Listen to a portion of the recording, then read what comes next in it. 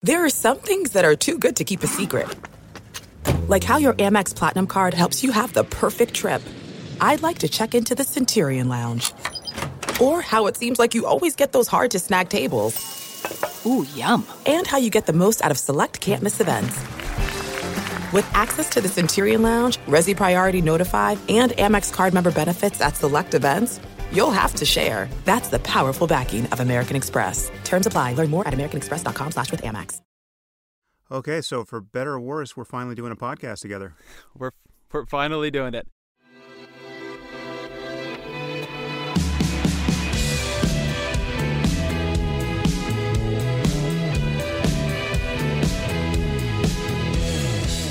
Hello, welcome to another episode of the Ezra Klein Show, and this episode is a little bit different. I don't know if you've been following, if you're probably a normal human being, you have not been, a dispute I've been having with Sam Harris over the course of last year, but heated up in the last couple of weeks about race and IQ debates, about Charles Murray and the bell curve, about identity politics and political correctness. I'm not going to offer a long intro to this. I don't want to put my thumb on the scales of it. We decided to have a debate about this. All of the pieces that feed into the debate will be linked in show notes, so you can go read them if you want. He gives a summary of, at least from his perspective, how we got to where we are at the beginning of this. The only thing I'll call out is that I do think this is an important conversation. And the reason I think it's important is that I think it speaks to a much larger reality around the conversation this country is having about identity politics and political correctness, and who is playing identity politics and who is being politically correct and how is that used and in the service of what exactly. I think I'm just going to leave it there. I think I think the debate speaks for itself. Sam Harris, by the way, if you don't know him, he's the host of the Waking Up podcast. He has written a number of best-selling books, including on atheism. He's a critic of organized religion. He's written, I think, a very good book about meditation and non-religious spirituality, I think also called Waking Up, if I'm not wrong. There are other parts of his work that I like, but not this part exactly. I'll also say that, and you'll hear this in the discussion, I do realize that two white guys sitting around for a long time discussing race and IQ is problematic. I will have a conversation in a couple days that is not that. But that said, here is my debate with Sam Harris. Almost exactly a year ago, I had Charles Murray on my podcast, and Murray, as many of our listeners will know, is the author of the notorious book, The Bell Curve, and it has a chapter on race and IQ and differences between racial measures of IQ that was extremely controversial. And Murray, so Murray's a person who still gets protested on college campuses more than 20 years later. And while I have very little interest in IQ and actually zero interest in racial differences in IQ, I invited Murray on my podcast because he had recently been deplatformed at Middlebury College, and he and his host were actually assaulted as they left the auditorium. And in my view, this seemed yet another instance of a kind of moral panic that we were seeing on college campuses, and it caused me to take an interest in Murray that I hadn't previously had. I mean, so I had never read The Bell Curve because I thought it must be just racist trash, because I assumed that where there was all that smoke, there must be fire. And I hadn't paid attention to Murray. And so when I did read the book and did some more research on him, I came to think that he was probably the most unfairly maligned person in my lifetime. I mean, it doesn't really run the risk of being much of an exaggeration there.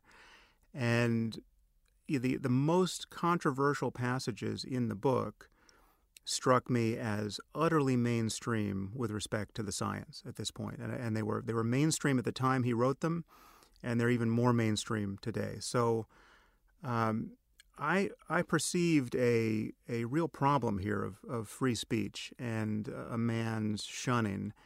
And I was very worried. I felt culpable. I felt culpable because I had participated in that shunning somewhat. I had ignored him. As I said, I hadn't read his book, and I had declined at least one occasion where I could have joined a project that he was associated with, and I declined because he was associated with it, because I perceived him to be radioactive. So I felt a moral obligation to have him on my podcast. And in the process of defending him against the charge of racism, and in order to show that he had been mistreated for decades, we had to talk about the science of IQ and the way genes and environment almost certainly contribute to it. And again, IQ is not one of my concerns, and racial differences in IQ is absolutely not one of my concerns. But a person having his reputation destroyed for honestly discussing data, that deeply concerns me.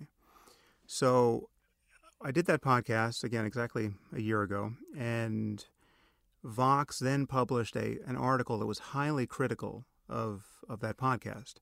And it was written by Eric Turkheimer and Catherine Hardin and Richard Nisbett. And this article, in my view, got more or less everything wrong. Okay, it read to me like a piece of political propaganda. So I reached out to you by email. I felt this article was totally unfair. It accused us of peddling junk science and pseudoscience and pseudoscientific racialist speculation and trafficking in dangerous ideas. And I mean, Murray got the worst of it, but at minimum, I'm painted as a total ignoramus, right? And, there was one line which said, while I have a PhD in neuroscience, I appear to be totally ignorant of facts that are well known to everyone in the field of intelligence studies. And that line has... I think that you should quote the line if you want to. Okay, so the quote is... I don't think the that's quote what the line is, said. this is the exact quote, Sam Harris appeared to be ignorant of facts that were well known to everyone in the field of intelligence studies. Now, that's since been quietly removed from the article, but it was there and it's archived. So that's what I was reacting to. And I sent you an email where I was pretty pissed because, I felt I was treated totally unfairly, and as was Murray. And I was especially pissed that you declined to publish an article that came to us unbidden, that came to you unbidden. It was unbidden by me or Murray, but from Richard Hare, who's the editor-in-chief of the journal Intelligence, and a far more mainstream voice on this issue than Nisbett or Turkheimer or Hardin. And he came to our defense, and that would have done a lot to correct the record, but you declined to publish that. And so we went round and round by email, and I got increasingly exasperated over just how I perceived you in the email exchange. There was some talk of us doing this podcast together, but then I pulled the plug on that because I felt it would be totally unproductive. And at the end of the email exchange, I said, if you continue to slander me, I will publish this email exchange because I felt that people should understand the actual backstory here and how this happened and why I'm not doing a podcast with you. And then you did actually publish one more article from Turkheimer that took a shot at us. But basically, we went radio silence for a year as far as I know. And then what happened is there was an article published in the New York Times by David Reich, a geneticist at Harvard, which made some of the same noises that Murray and I had made. And Murray retweeted it saying, wow, this sounds familiar. And then I retweeted it, taking a snide dig at you, saying something like, well, I hope Ezra Klein's on the case. Racialist pseudoscience never sleeps. And then you responded writing yet another article about me and Murray. And I felt this article was just as unfair as anything that had preceded it. In particular, I felt that you had summarized our email exchange in a way that was self-serving and that I didn't agree with. And so that prompted me to publish the emails. And I will be the first to admit, and I think you will agree with this, that backfired on me. The public perception of my publishing those emails was that it was not a good look for me at all. And most people who came to those emails cold thought I was inexplicably angry and that you seemed very open to dialogue. And it just, people had to do a lot of work to understand why I was pissed. And most people didn't do that work. I'm not saying that everyone who did the work, who listened to the podcast and read all the articles, would take my side of it, but anyone who didn't do the work thought that I was somehow the aggressor there, and somehow, and in particular, the fact that I was declining to do a podcast with you was held very much against me. And that caused me to change my mind about this whole thing, because I realized, okay, I can't be perceived as someone who won't take on legitimate criticism of his views. And so I went out on social media just to see, if in fact people really wanted us to attempt this. And after 40 or 50,000 people got back, and I think it was 76% said yes, I decided, that I was up for a podcast with you, and you had already said you were up for a podcast with me, and so here we are. And again, much of that's described from my point of view, but I think the timeline is accurate. The only thing I would say here is that you didn't email me. What happened is that this piece published out, I tweeted it out. You tweeted a public challenge to me to come on your show. Okay, yes, your that's true. Producer emailed me to come on your show. I emailed your producer and said, "Hey, can you connect me to Sam? We should talk about this." And then our email. That's true. Began, the first contact which was is not on a big Twitter, deal. I just want to note that. Totally but true. Here's what I'd ask. Let's jump into it. So let's just start with you. Why? What don't I get? Why is your criticism of me and Murray valid? Just give me your take on all of this. All right. Well, I appreciate that summary. Obviously, and I'm sure we'll get into this stuff, I have disagreements with which articles are fair and which aren't, but I don't think that is where I want to begin this. I'm sure we'll go through that. I want to try to frame what I want to do here today. Because I think people can go through, they can read the original Vox articles. They'll all be linked in my show notes. I assume, Sam, they'll be linked in yours. They can read our emails to each other. They can read my article. They can listen to the original podcast. If you would like to be a Sam Harris and Ezra Klein completist, the option is very much there. So I listened to your housekeeping episode the other day, so I think I have some sense, Sam, of where you are coming into this. And I want to give you a sense of where I am in the hopes that it'll be productive. So something you've said over and over and over again to me at this point is that to you from the beginning, I've been here in bad faith. The problem is that I've come to this, coming to slander you, to destroy your reputation, to silence you. Mm. And I take that as a signal failure on my part. I have not been able to persuade you, and maybe I will be today, that I really disagree with you. Strongly. I think some of the things you're trafficking in are not just wrong, but they're harmful. But I do so in good faith, and I'm here because I want to persuade you. In your podcast with Murray, the way I see what's going on here, from my perspective, and one of the tricky things here is that I was not that involved in the original Vox article. I was editor-in-chief at the time, but I didn't assign or edit that. I stand by it. Things you publish when you're editor-in-chief ultimately are on you, and I actually think it's a good piece, but there are times when I can only speak from my perspective, not from the perspective of other people who wrote other things. But the way I read the conversation you had with Murray, and I think you gesture at this in your opening here, you begin that conversation by really framing it around your shared experience responding to politically correct criticism. You say, and I'm quoting you here, in the intervening years, so the intervening years since Murray published The Bell Curve, that I ventured into my own controversial areas as a speaker and writer. I experienced many hysterical attacks against me in my work. I started thinking about your case being Murray's case, a little, again, without ever having read you, and I began to suspect that you were one of the canaries in the coal mine that I never recognized as such. So you say explicitly in the opening to that podcast that in the treatment of Murray, you saw the seeds of later treatment of you. And I've spent a lot of time thinking about this because something that I've been trying to do here is see this from your perspective. Here is my view. I think you clearly have a deep empathy for Charles Murray's side of this conversation because you see yourself in it. I don't think you have as deep an empathy for the other side of this conversation, for the people being told, once again, that they are genetically and environmentally and at any rate immutably less intelligent, and that our social policy should reflect that. And I think part of the absence of that empathy is it doesn't threaten you. I don't think you see a threat to you in that in the way you see a threat to you in what's happened to Murray. In some cases, I'm not even quite sure you heard what Murray was saying on social policy, either in The Bell Curve, in a lot of his later work, or on the podcast. And I think that led to a blind spot in this it's worth discussing. Mm-hmm. I like your podcast. I think you have a big platform and a big audience, and I think it's bad for the world if Murray's take on this gets recast here as political bravery or impartial or non-controversial.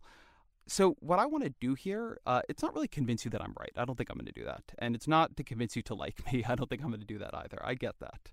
What I want to convince you of is it there's a side of this you should become more curious about. You should be doing shows with people like Ibram Kendi, who's author of Stamped from the Beginning, which is a book on racist ideas in America, which won the National Book Award a couple years back. People who really study how race and these ideas interact with American life and policy. I think the fact that we are two white guys talking about how growing up non-white in America affects your life and cognitive development is a problem here, just as it was a problem in the Murray conversation. And I want to persuade you that some of the things that the so-called social justice warriors are worried about are worth worrying about, and that the excesses of activists, while very real and problematic, they're not as big a deal as the things they're really trying to fight and to draw attention to. So maybe I'll take a breath there and let you in. Yeah, okay, that's a great start. So I guess there's a lot to respond to there. I guess the first thing I want to say is that there are two things I regret here, both in our exchange and in my podcast with Murray. And so I should just put those out first, I think. The first is that I was, as you said, very quick to attribute malice and bad faith to you in the email exchange. And I may have done, it's quite possible I did this when it wasn't warranted. And so the reality is, the background here, which you alluded to, is that I am so battle-scarred at this point, and I've dealt with so many people who are willing to consciously lie about my views and who will just play the evasion game endlessly. I mean, I've got people who edit the contents of my podcast to make it sound like I've said the opposite of what I've said, and then people like Glenn Greenwald and Reza Aslan forward these videos consciously knowing they're misrepresenting me. I mean, there's been so much pushback about this. There's been so much correction that at this point, the possibility that it's not conscious is just, the chance of that is zero, right? So I'm dealing with people on a daily basis who are just happy to smear me dishonestly simply to see what will stick. And in fact, when I published our emails, the tipping point for me was to see that Glenn Greenwald, Reza Aslan, and you in a single hour on Twitter had all hit me with stuff that I perceived to be totally dishonest. So my fuse is pretty short, and I am the first to admit that. And if I treated you unfairly, attributing bad faith when you were just led by a sincere conviction that I had made an error, or that you were arguing for something that was so important and that I wasn't seeing it, that is on me. Now, that said, I think your argument is where it pretends to be factual, or wherever you think it is factual, it is highly biased by political considerations. And these are political considerations that I share. Now, the fact that you think I don't have empathy for people who suffer the starkest inequalities of wealth and politics and luck, it's telling, and it's untrue. And I think it's even untrue of Murray. And the fact that you're conflating the social policies he endorses, like the fact that he's against affirmative action and he's for universal basic income, and I know you don't happen to agree with those policies, you think that would be disastrous, that there's a good faith argument to be had on both sides of that conversation. That conversation is quite distinct from the science, and even that conversation about social policy can be had without any allegation that a person is racist or that a person lacks empathy for people who are at the bottom of society. So that's one distinction I want to make. And the other thing that I regret, which I think is I mean, this is the thing you're taking me to task for, and I understand it. But I do regret that in the preface to my podcast with Murray, I didn't add some full discussion of racism in America. And the reason why I didn't, or certainly at least one reason why I didn't, is that I had, maybe 2 months before that, done a podcast with Glenn Loury, the economist at Brown, who happens to be black. And I mean, Glenn is fantastic. He's got his own podcast, The Glenn Show, which everyone should watch. But so Glenn was on my podcast, and we were talking about race and violence in America. And I prefaced the conversation with a fairly long statement about the reality of white privilege and the past horrors of racism. And when I got to the end of it, Glenn pretty much chastised me for thinking that it was necessary for me to say something like that just because I'm white, right? The fact that any conversation about race and violence, especially coming from a white guy like me, has to be bracketed with some elaborate virtue signaling on that point. So, I mean, he basically said, I mean, these aren't his words, but this was his attitude. I mean, he basically said, obviously, since you're not a racist asshole, it can go without saying that you think that you understand that slavery was bad and that Jim Crow was bad and that you totally support civil rights. I mean, he's just, and so his take on my saying that, I mean, it was not a total surprise given who Glenn is, but the fact that he viewed it as fairly pathetic that I felt the need to do that and that it couldn't just go without saying, that I remembered that. But that, I mean, obviously your point is well taken. I mean, two white guys talking about differences in IQ across races or across populations. I mean, if ever there's a time to signal that you understand that racism is still a problem in the world, that's it, right? And while we did say some things that I think should still have been fully exculpatory, I mean, for anyone paying attention, I think it should be obvious, with a modicum of charity extended to us, that Murray and I are not racist, and that what we were saying was not coming from a place of racial animus. But that is the backstory for why I didn't have some kind of elaborate framing of the conversation. So I want to be, this is good because I think this gets much closer to the meat of where we actually disagree. And something I want to be clear about is what I think was wrong in that podcast is not that you didn't virtue signal. It's not that you didn't come out and say, hey, listen, just before I start this up, I want everybody to know I'm not a racist. And by the way, I'm not here to say you're a racist. I don't think you are. We have not called you one. I actually think that's a different set of things, and we should talk later. I think this would actually be a good conversation for us to have about literally just what racism is, how we use that word in this conversation. But my criticism of your podcast, and by the way, my criticism also of Murray, and this is useful because I can work backwards through your answer here, is not that you didn't excuse yourself. It's that in a conversation about an outcome of American life, right? How do African Americans and whites score on IQ tests in America today?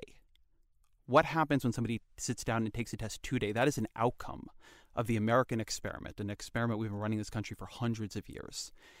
You did not discuss actually how race and racism act upon that outcome. You did not discuss, I mean, amazingly to me, you all didn't talk about slavery or segregation once.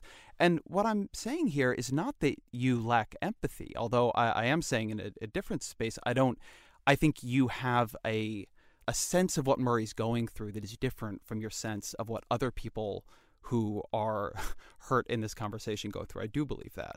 But as it comes to the way you actually conducted the conversation, I'm arguing that you lacked a sense of history, that you didn't deal in a serious way with the history of this conversation, a conversation that has been going on literally since the dawn of the country, a conversation that has been wrong in virtually every version, in every iteration we've had in America before.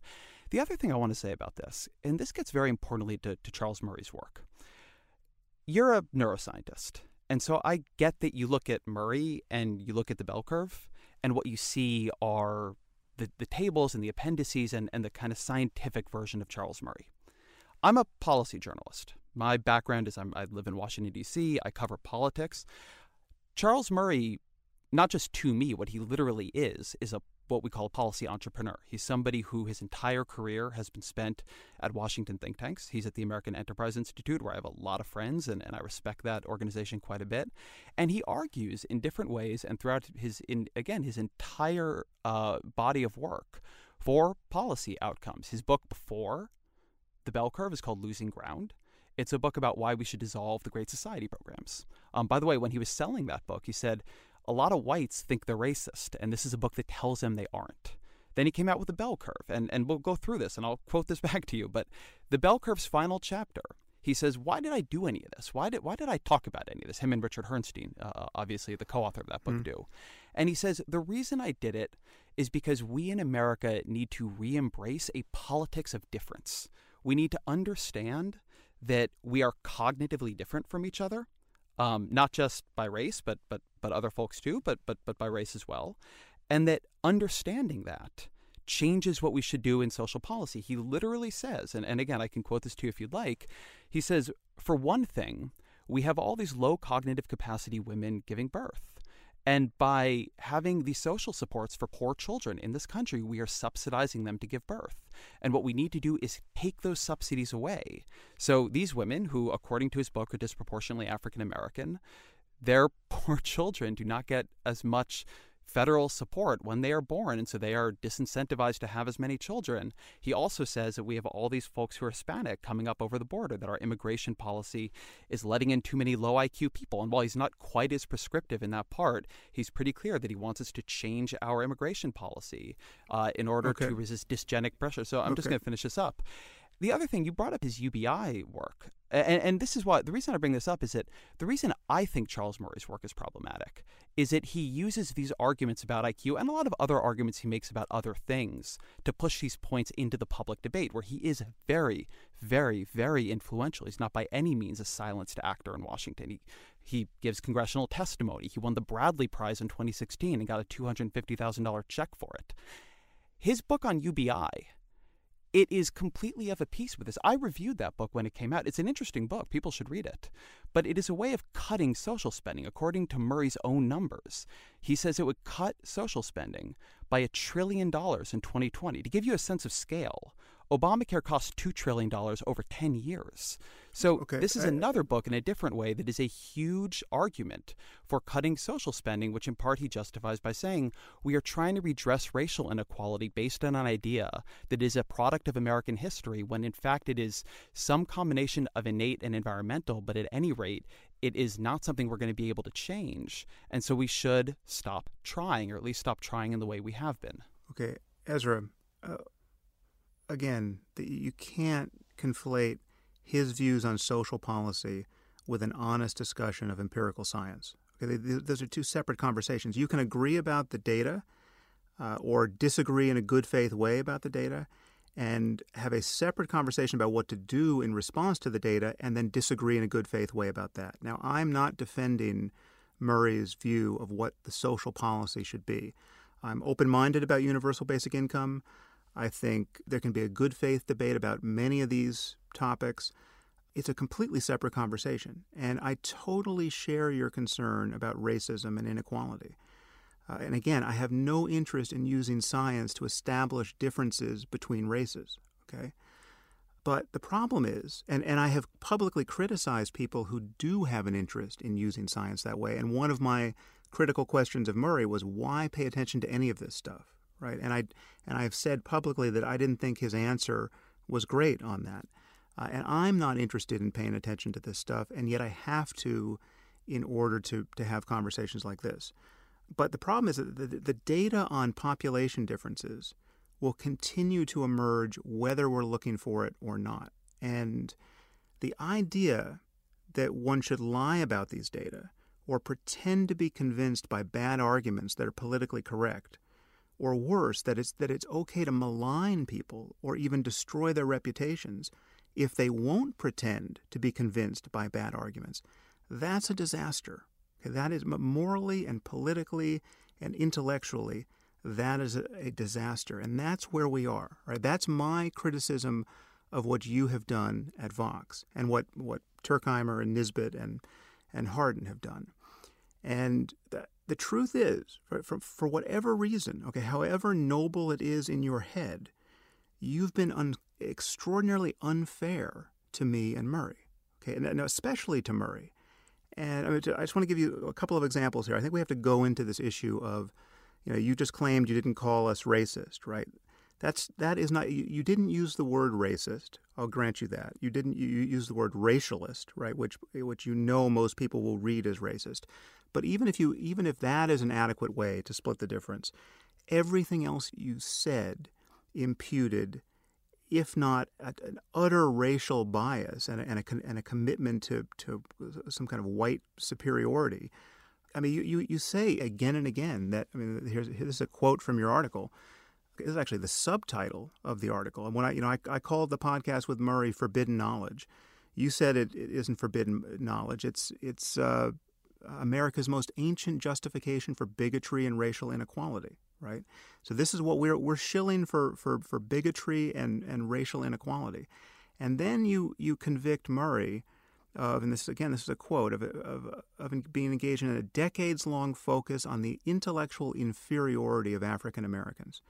Now, honestly, okay, that is a smear. I mean, Murray has not been focused on African Americans. He's been waging a decades-long battle to survive being scapegoated by people who insinuate that he's a racist, right? And the nature of that battle is to continually you have to keep touching this issue to get the slime off of you.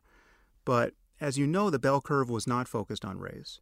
And there's just one chapter on race. And the truth is that, and you almost alluded to this in what you just said, the truth is that Murray is just as worried about unearned privilege as you are. I mean, he's just worried about a different kind of privilege. You could call it IQ privilege, right? And the bell curve is an 800-page lament on this type of privilege. And it has nothing in principle to do with race. Murray is just as worried about the white people on the left side of the IQ distribution as black people or Latinos or anyone else. And you could have said, it would be just as true to describe him as having been involved in a decades-long focus on the superiority of Asians over white people, okay? Because that's also part of the story. And you might ask yourself why you didn't do that. But I mean, I want to read a quote from Murray on my podcast, because this is, again, I'm not at all arguing for his social policies. I just want us to be fair to the man. And so this is a quote.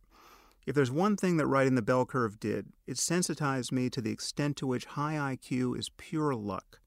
Okay, none of us earn our IQ, whether it's by nature or nurture. We aren't the ones who did the nurturing. Okay, hard work and perseverance and all those other qualities are great, but we can't take credit for our IQ. We live in a society that is tailor-made for people with high IQs. The people who got the short end of the stick in that lottery deserve our admiration and our support if they're doing everything right."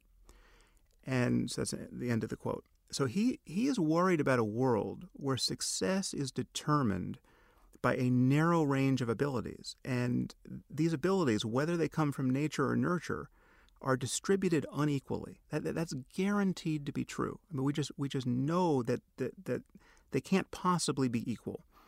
And both among individuals and across groups, and when you're talking about the averages in groups. And he's totally committed, as I am, and I don't know how many times you have to reiterate this in a podcast to make it stick, but that the punchline here is that everyone has to be treated as an individual, that we have to get past thinking about groups. I mean, there's more variance within a group than between groups, and everyone has to be encountered on their own merits. And he's totally clear about that. So to paint him as callous and as racist, and as essentially a white supremacist, again, I mean, you're talking. He's fixated on the inferiority of blacks on your account. It is irresponsible and unethical, and that's the kind of wrong that I was trying to address by giving him a platform on my podcast, and that is what produced so much outrage in me in our email exchange. There's no distance too far for the perfect trip.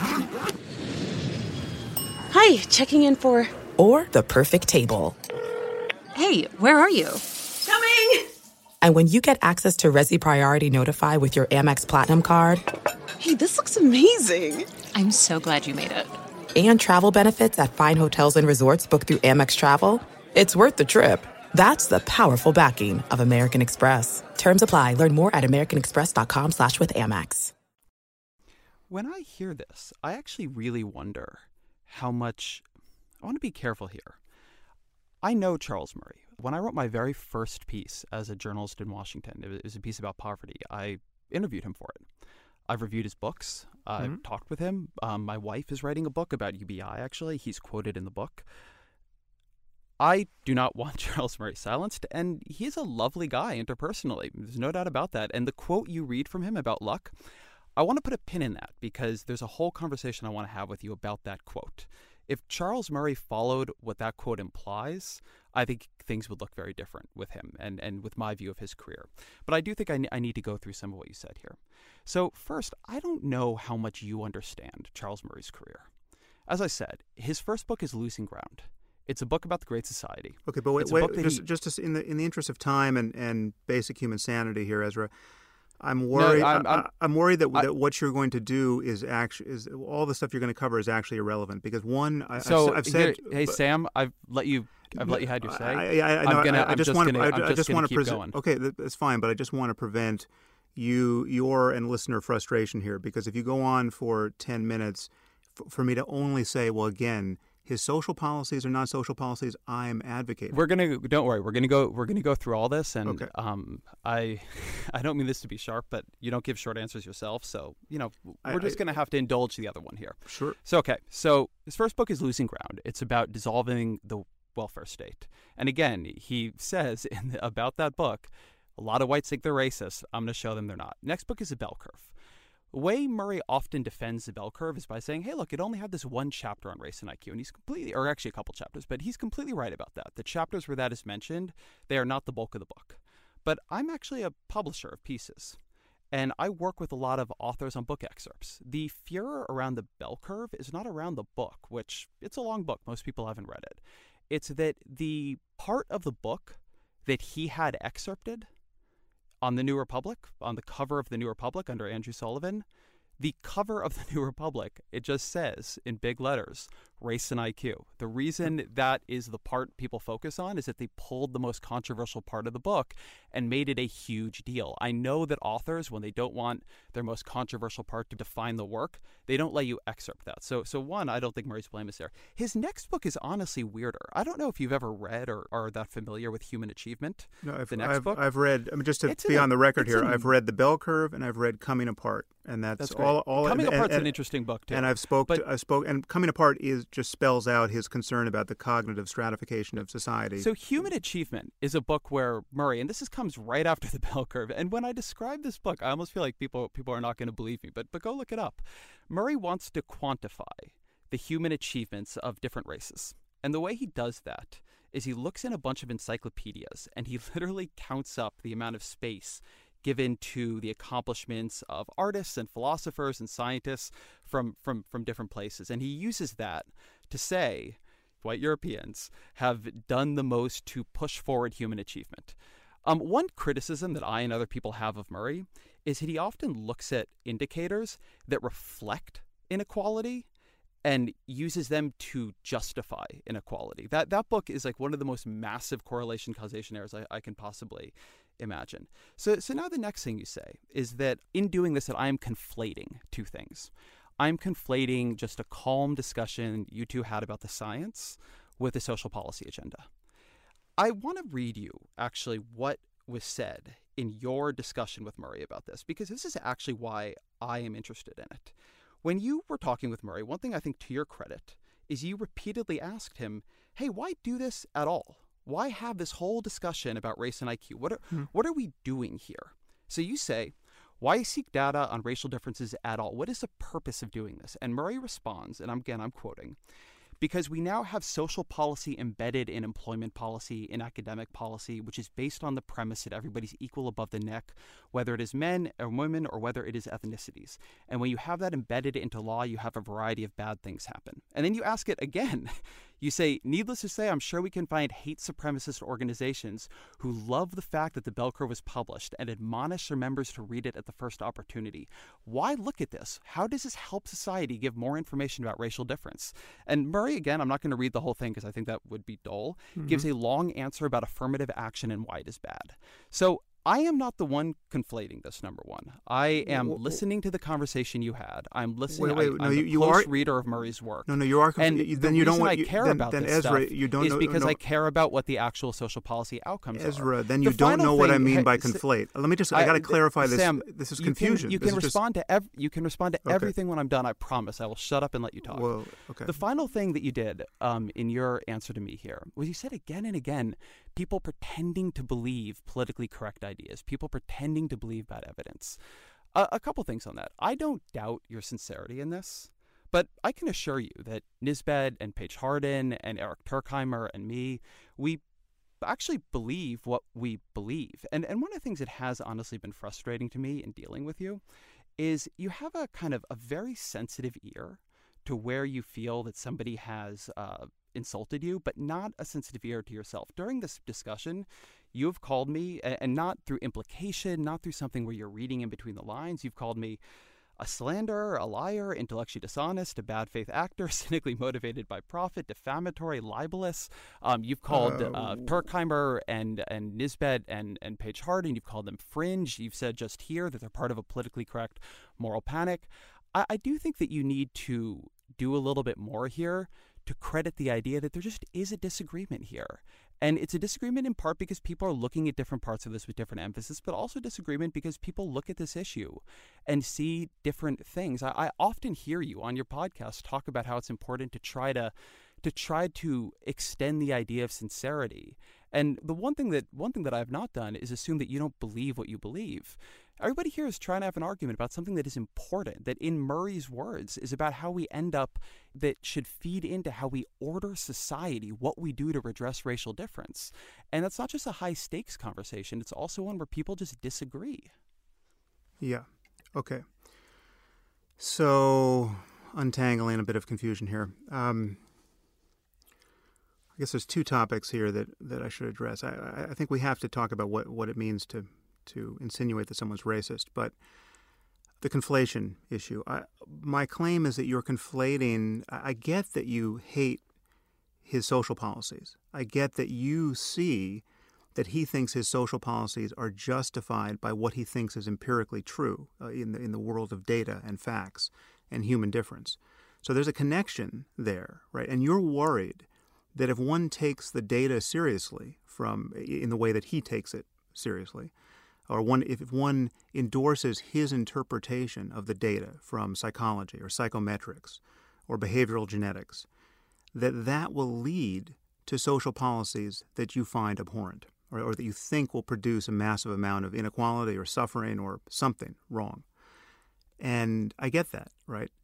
But the conflation is that talking about data is one thing.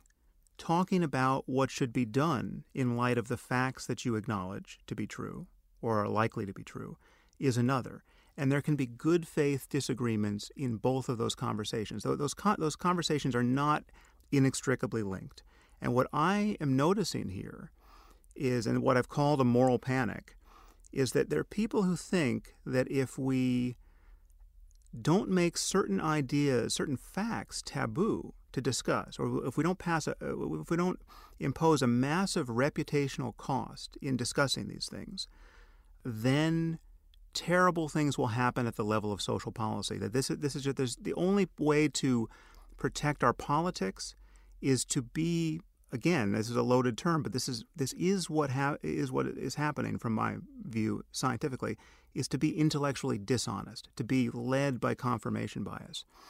And so, confirmation bias is a real thing, and this is the situation I think we're in. So everything you've said about the politics and the historical wrongs of racism, which you wrote about a lot in your last piece, I totally agree with.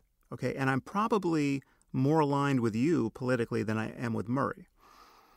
So which is to say that I share your biases, right? I share the bias that is leading you to frame the matter the way you're framing it. And I probably should have spelled this out in the beginning of my podcast with Murray, and I didn't for reasons I described. I don't think it would have made a bit of difference, but I still should have done it. And I think it would have been called anodyne, the way that Nisbet et al. Are talking about individual differences, anodyne. But I think everything you say about the history of racism is true. I think you are probably, you could well be on the right side of a good debate about social policy. And your concerns here are totally understandable. I get all of that. So I get why you feel, and so this goes to the charge of bad faith against you, which in this conversation I admitted might have been unfair, right? You might not be the Glenn Greenwald character I read you to be at a certain point in that email exchange. But So let's just assume, as you say, that you feel intellectually scrupulous and ethically righteous, okay? I know what it's like to feel that. And you feel this way because you are concerned about racism, you're horrified by the history of racism, and you feel that the kinds of social policies that Murray favors would be disastrous. And again, I'm not arguing for those social policies. But your bias here and your connection to the political outcomes when you're talking about the empirical science is causing you to make journalistic errors. It's causing Nisbet and Turkheimer to make errors of scientific reasoning. And these are obvious errors. I mean, in your last piece, you have this whole section on the Flynn effect and how the Flynn effect should be read as accounting for the black-white differences in purely environmental terms. Well, even Flynn rejects that interpretation of the Flynn effect. I mean, he had originally publicly hoped that his effect would account for that, but now he has acknowledged that the data don't suggest that. And there are many other errors of this kind that you and Nisbet and Turkheimer are making when you criticize me and Murray. And you criticize Murray for errors that he didn't make. And in order for you to imagine that I'm equally biased, right? Because you must imagine bias on my side. Why am I getting it so wrong, right? Why am I looking at the same facts that Nisbet and Turkheimer and Hardin are looking at, and I am getting it absolutely wrong? You have to imagine that I have an equal and opposite passion, that I feel equally righteous, but it's pointing in the opposite direction. And I would have to be a grand dragon of the KKK to feel an equal and opposite bias on these data, right? I mean, it would just and you've already said you think you don't think I'm a racist, but that's what it would have to be true of me to be as biased as you are. Again, understandably, given the history of racism on these data, and it's just not the case. I mean, what you have in me is someone who shares most of your political concerns and yet is unwilling to, again, a loaded word, lie about what is and is not a good reading of empirical data and what is and is not a good argument about genetics and environment and and what is reasonable to presume based on what we already know. And again, the problem is that even if we never look for these things again, even if we follow this taboo and decide that it's just there's no ethical reason to ever look at population differences, we will be continually ambushed by these data. They're just going to spring out of our study of intelligence generically or human genetics generically. And it's happening. It's happened on other topics already, and people try to keep quiet about it because, again, the environment journalistically and politically is so charged. And my criticism of you has been from day one that you are contributing to that political charge, and it's totally unnecessary because the political answer is so clear. The political answer is we have to be committed to racial equality and everyone getting all the opportunities in life for happiness and self-actualization that they can use. And we're nowhere near achieving that kind of society. And the real racists are the people who are not committed to those goals. There's so much there. I actually really appreciate that answer because I think it helps open this up. So let me say a couple things here.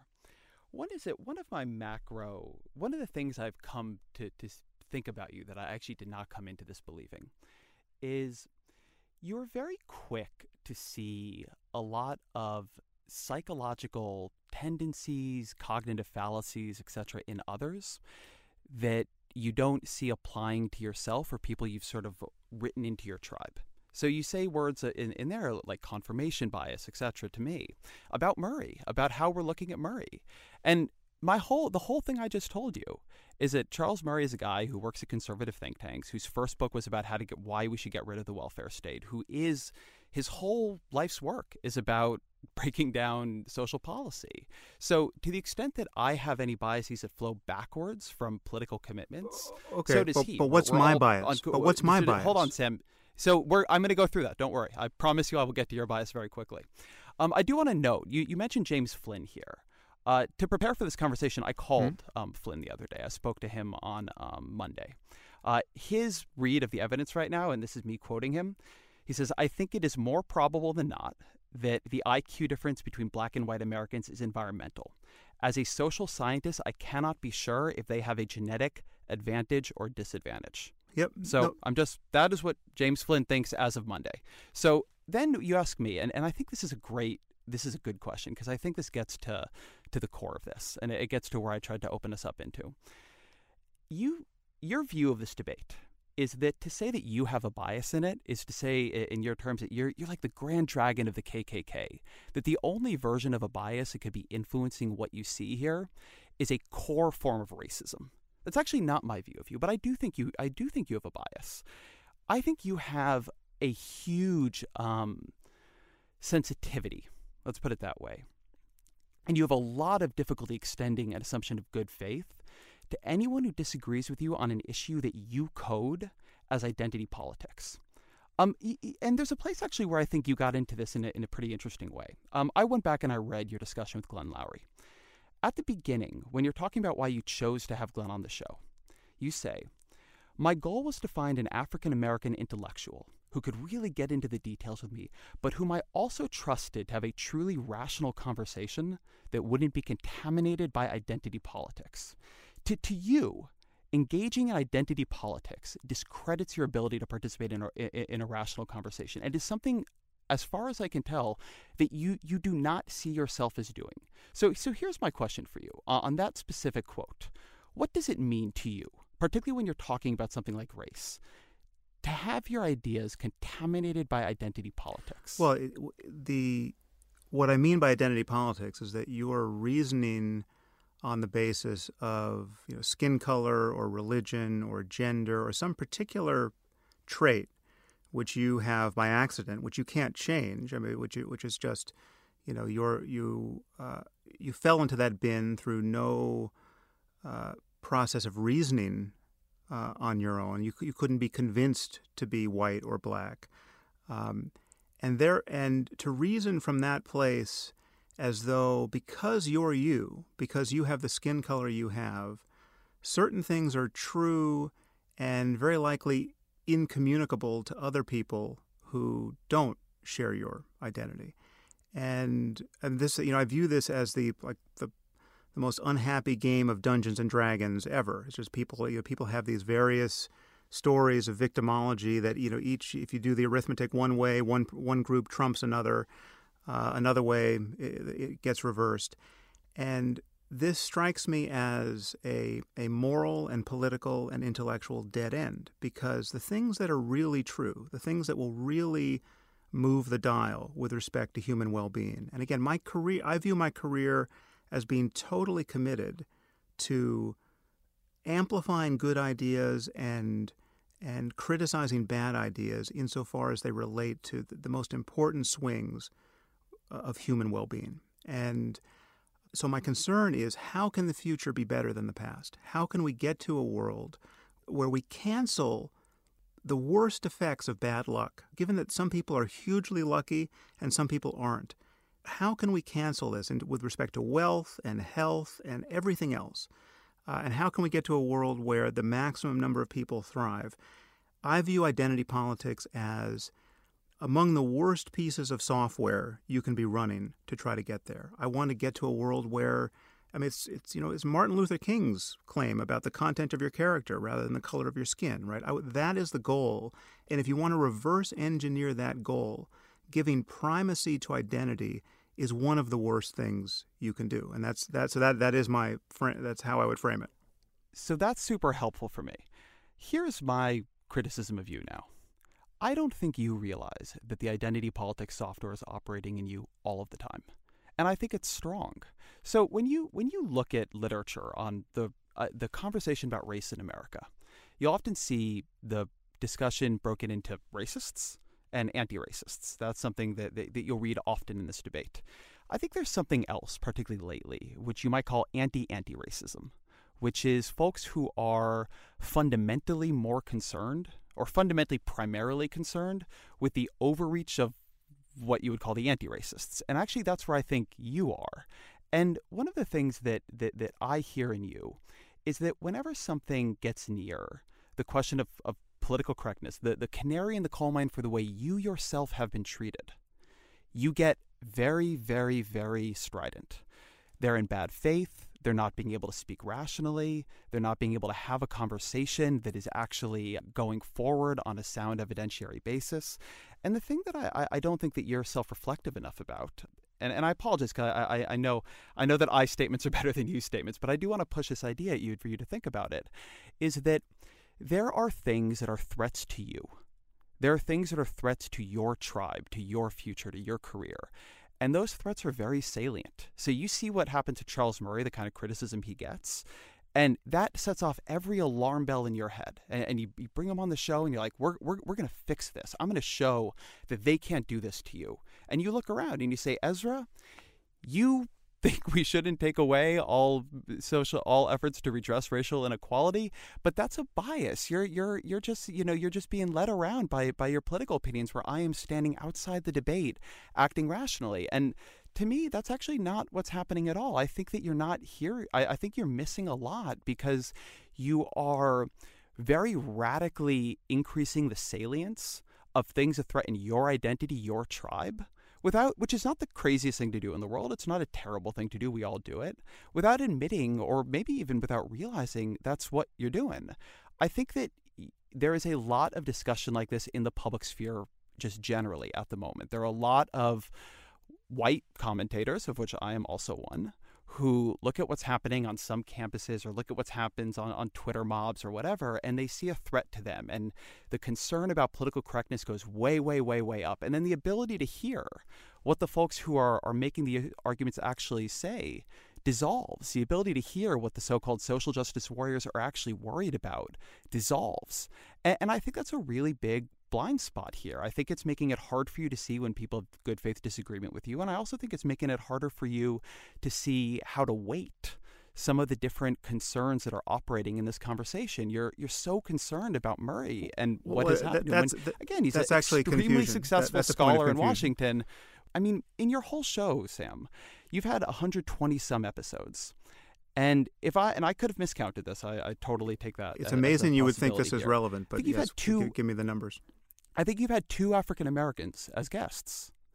I think you need to explore the experience of race in America more and not just see that as identity politics. See that as information that is important to talking about some of the things you want to talk about, but also to hearing from some of the people who you've now written out of the conversation to hear. Okay, so this is this is the kind of thing that I would be tempted to score as bad faith in someone else, but actually I think this is a point of confusion. But it is nonetheless confusion here. So your accusation that I'm reasoning on the basis of my tribe here is just false. This is the whole game I play. I mean, this is my main focus in just constructing my worldview and having conversations with other people. And when I'm thinking about things that are true, that stand a chance of being universal, that stand a chance of scaling, right?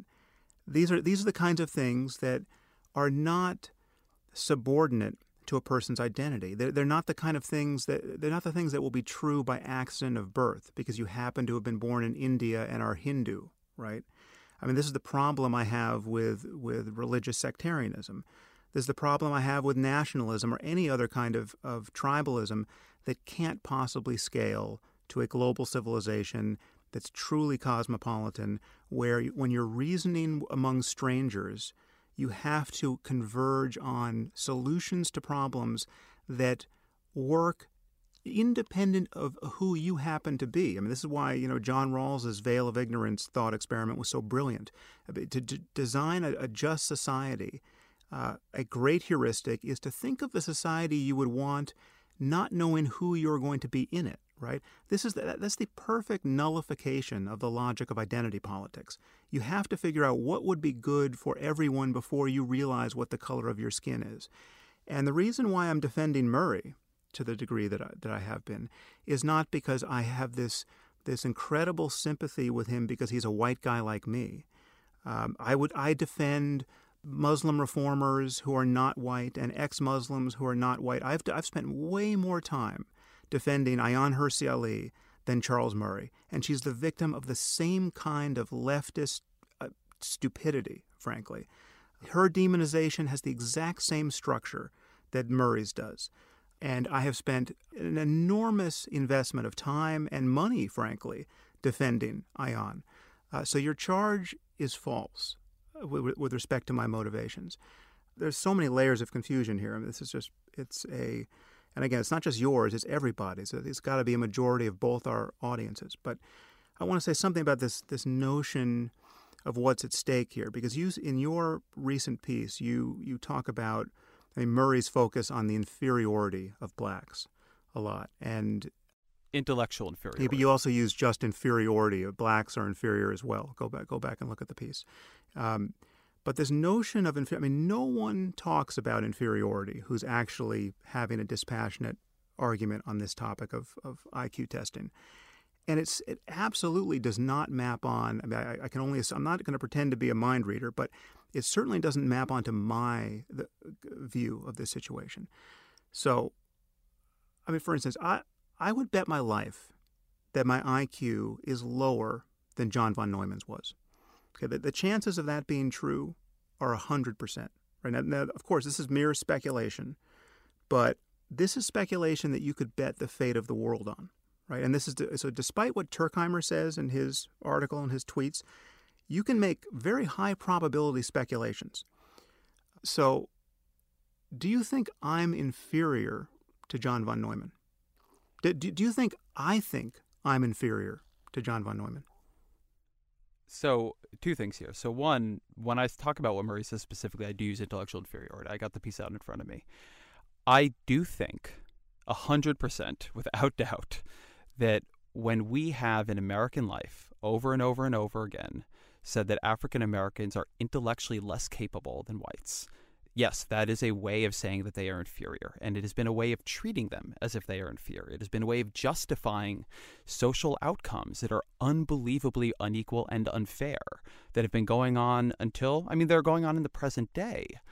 Something that you said in here, Sam, I think is important because, one, I actually, while you called it confusion, I still am not clear on which part is actually confused. What I would argue about this is recognizing that there are folks who it is easier for us to hear from and harder is part of gathering the information about the world for us to understand what is true. So during our email exchange, let me use this as an example. You wrote to me, again, quoting here, if James Flynn is right, then the mean IQs of African American children, who are second and third generation upper middle class, should have converged with those of the children of upper middle class whites. But as far as I understand, they haven't. I think that sentence right there, that is not having enough experience or having thought hard enough or dug into the literature. There are different ways of learning about the world, of course, but about people whose experience is different than yours. I'll give one example here that I actually said to you in these emails. African-American families making $100,000 a year tend to live in neighborhoods with the same income composition as white families making $30,000 a year. So to say that you have an African-American family that is middle class or upper middle class and that their experience is now so similar to that of whites that somehow the environmental atmosphere around them has equalized, I think that is something that is being missed. But Ezra, what's being missed? I'll just finish on this point. The way you leverage identity politics here is a way of not forcing yourself. Okay, but this is something you've done by implication, more or less every time you've touched this topic. You've suggested that Murray is trying to establish that the differences between the mean IQs in various groups are genetic, right? He's not. He's simply suggested that there's good reason to believe that genes and environment both play a part, right? So, and that is a safe assumption for basically everything we care about, physically and mentally, right? That is as safe an assumption in behavioral genetics as can be made. And this is an assumption that Turkheimer and Nisbet don't want to make for patently political reasons, I would argue. But I can't tell you, every single scientist I spoke to before I did my podcast with Murray, who's close to these data, scientists who don't want to publicly defend him because they don't want to have conversations like this, agreed that what had been done to him was absolutely disgraceful and that his reading of the science is fine, right? And Richard Hare, who came to our defense, again, unbidden, put his reputation on the line to argue for that. And so my experience as a person who was getting ready to have a conversation with Murray, wondering whether or not he should do it, wondering whether or not this is just, maybe this guy is a racist who's distorted the science. My experience was of encountering scientists who were basically in hiding on this topic, scientists whose names would be well known to you, right? People who have stellar reputations, but who don't want to go near this for all the trouble it causes them. And just to give you another sense of the picture of the context in which we're having this conversation, your Vox article, the original Vox article, landed on the Hate Watch page at the Southern Poverty Law Center website, right? So in the stream that talks about neo-Nazi hate groups and the Atlanta bomber, right, there's me and Murray, right? So that's not an accident. That's not a gratuitous misreading of the article. That is the taboo I'm talking about. We are now purveyors of hate. And you have to be, I'll just give you, let's take this off of race and IQ for a second, because this is something that would have been probably just as radioactive, and it just happened to break the other way, and sort of nobody noticed. But you probably recall, but I think it was 3 years ago, or 4 years ago, I think it was 2014, where there were reports about Neanderthal DNA, and it was learned that it's actually, I think it's David Reich whose op-ed in the New York Times kind of kicked off our latest skirmish. I think it's based on his work. It was found that most human beings are walking around with around 2.7% Neanderthal DNA, and it was found that the only people who don't have Neanderthal DNA are black people, right? People who directly descend with some isolation from Africa, from the rest of the human community. And so at the time, I tweeted, right, this is now 2014, I tweeted, "Attention all racists, you are right. Whites are special. We're part Neanderthal. Blacks are just human." Okay, and so it just was a trolling of the world's racist, right? Now, the fact that I tweeted that should give you as a journalist some indication of what I think about white supremacy. But what if the data had broken the other way? Okay, what if the only people on Earth who were part Neanderthal were black? Okay, what then? What would have happened to anyone who reported those data? Would that have been an example of trafficking in the most deeply harmful tropes? I mean, it was just pure good luck it broke the other way. And yet, this is the kind of thing that will keep coming at us. And this is the problem that you appear to be unprepared for. Okay, and it's the problem that you, in the face of which you appear to be willing to believe people who are not speaking with real integrity about data because it serves political ends, and you appear to be willing to help destroy people's reputations who take the other side of these conversations. And the problem is this: we know that we will discover things about populations that can appear invidious and appear politically inconvenient, and we don't know when we will discover them. We know that there is enough variation, both genetically and environmentally, that if we looked at differences among the Inuit and the Koreans and people from Latin America, we're going to find differences. And again, these differences don't always make white people look good, right? I mean, the Asian IQ data is the reverse of the black-white difference thus far, psychometrically. And no one is worried about Asian privilege, right? I mean, we got Asians suing Harvard University today because they're being excluded from Harvard. And that's the other side of this affirmative action question. And we have to figure out some way to solve this.